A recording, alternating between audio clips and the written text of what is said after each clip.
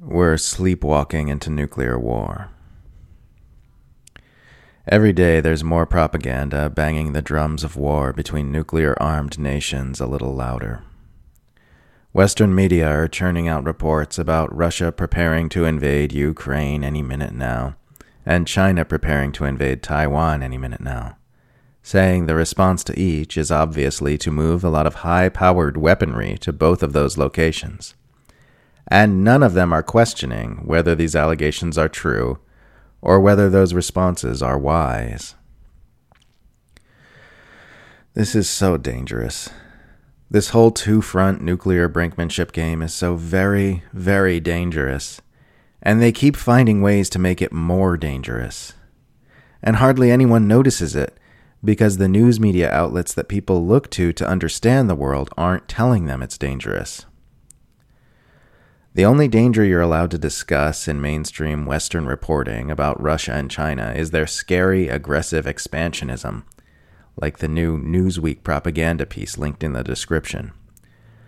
Nowhere are you allowed to question if it's true, or even breathe a word about the possibility of détente.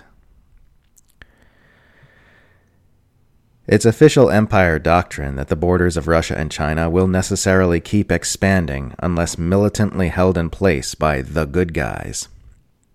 It's taken as a given that those nations are essentially mindless cancers that can only metastasize to other parts of the body unless aggressively treated.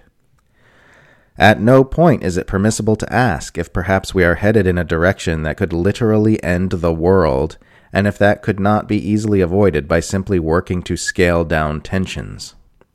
At no point is it permissible to question if these nations might be reacting defensively to Western aggressions and discuss the possibility of working toward détente.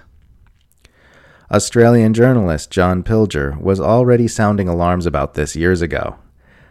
This article linked in the description about the shocking escalations against Russia and China by Western powers was written all the way back in 2016, and it's gotten so much worse since then.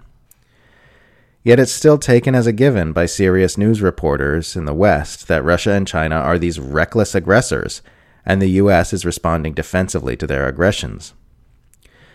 You can tell people who freak out about Russia and China are either acting in bad faith or regurgitating propaganda because they all act like détente isn't a thing. They don't even acknowledge the existence of that concept. Many literally don't even know the meaning of the word. At no point does it ever enter their minds that, hey, maybe these nations might be acting defensively to blatantly imbalanced military realities. And the sane thing to do would be to move toward de-escalation.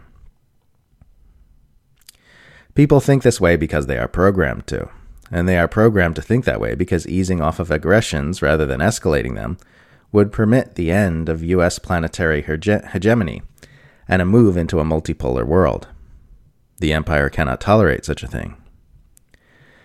It was established after the fall of the Soviet Union that another multipolar world must be avoided at all cost, even if it means imperiling the whole world to maintain supremacy.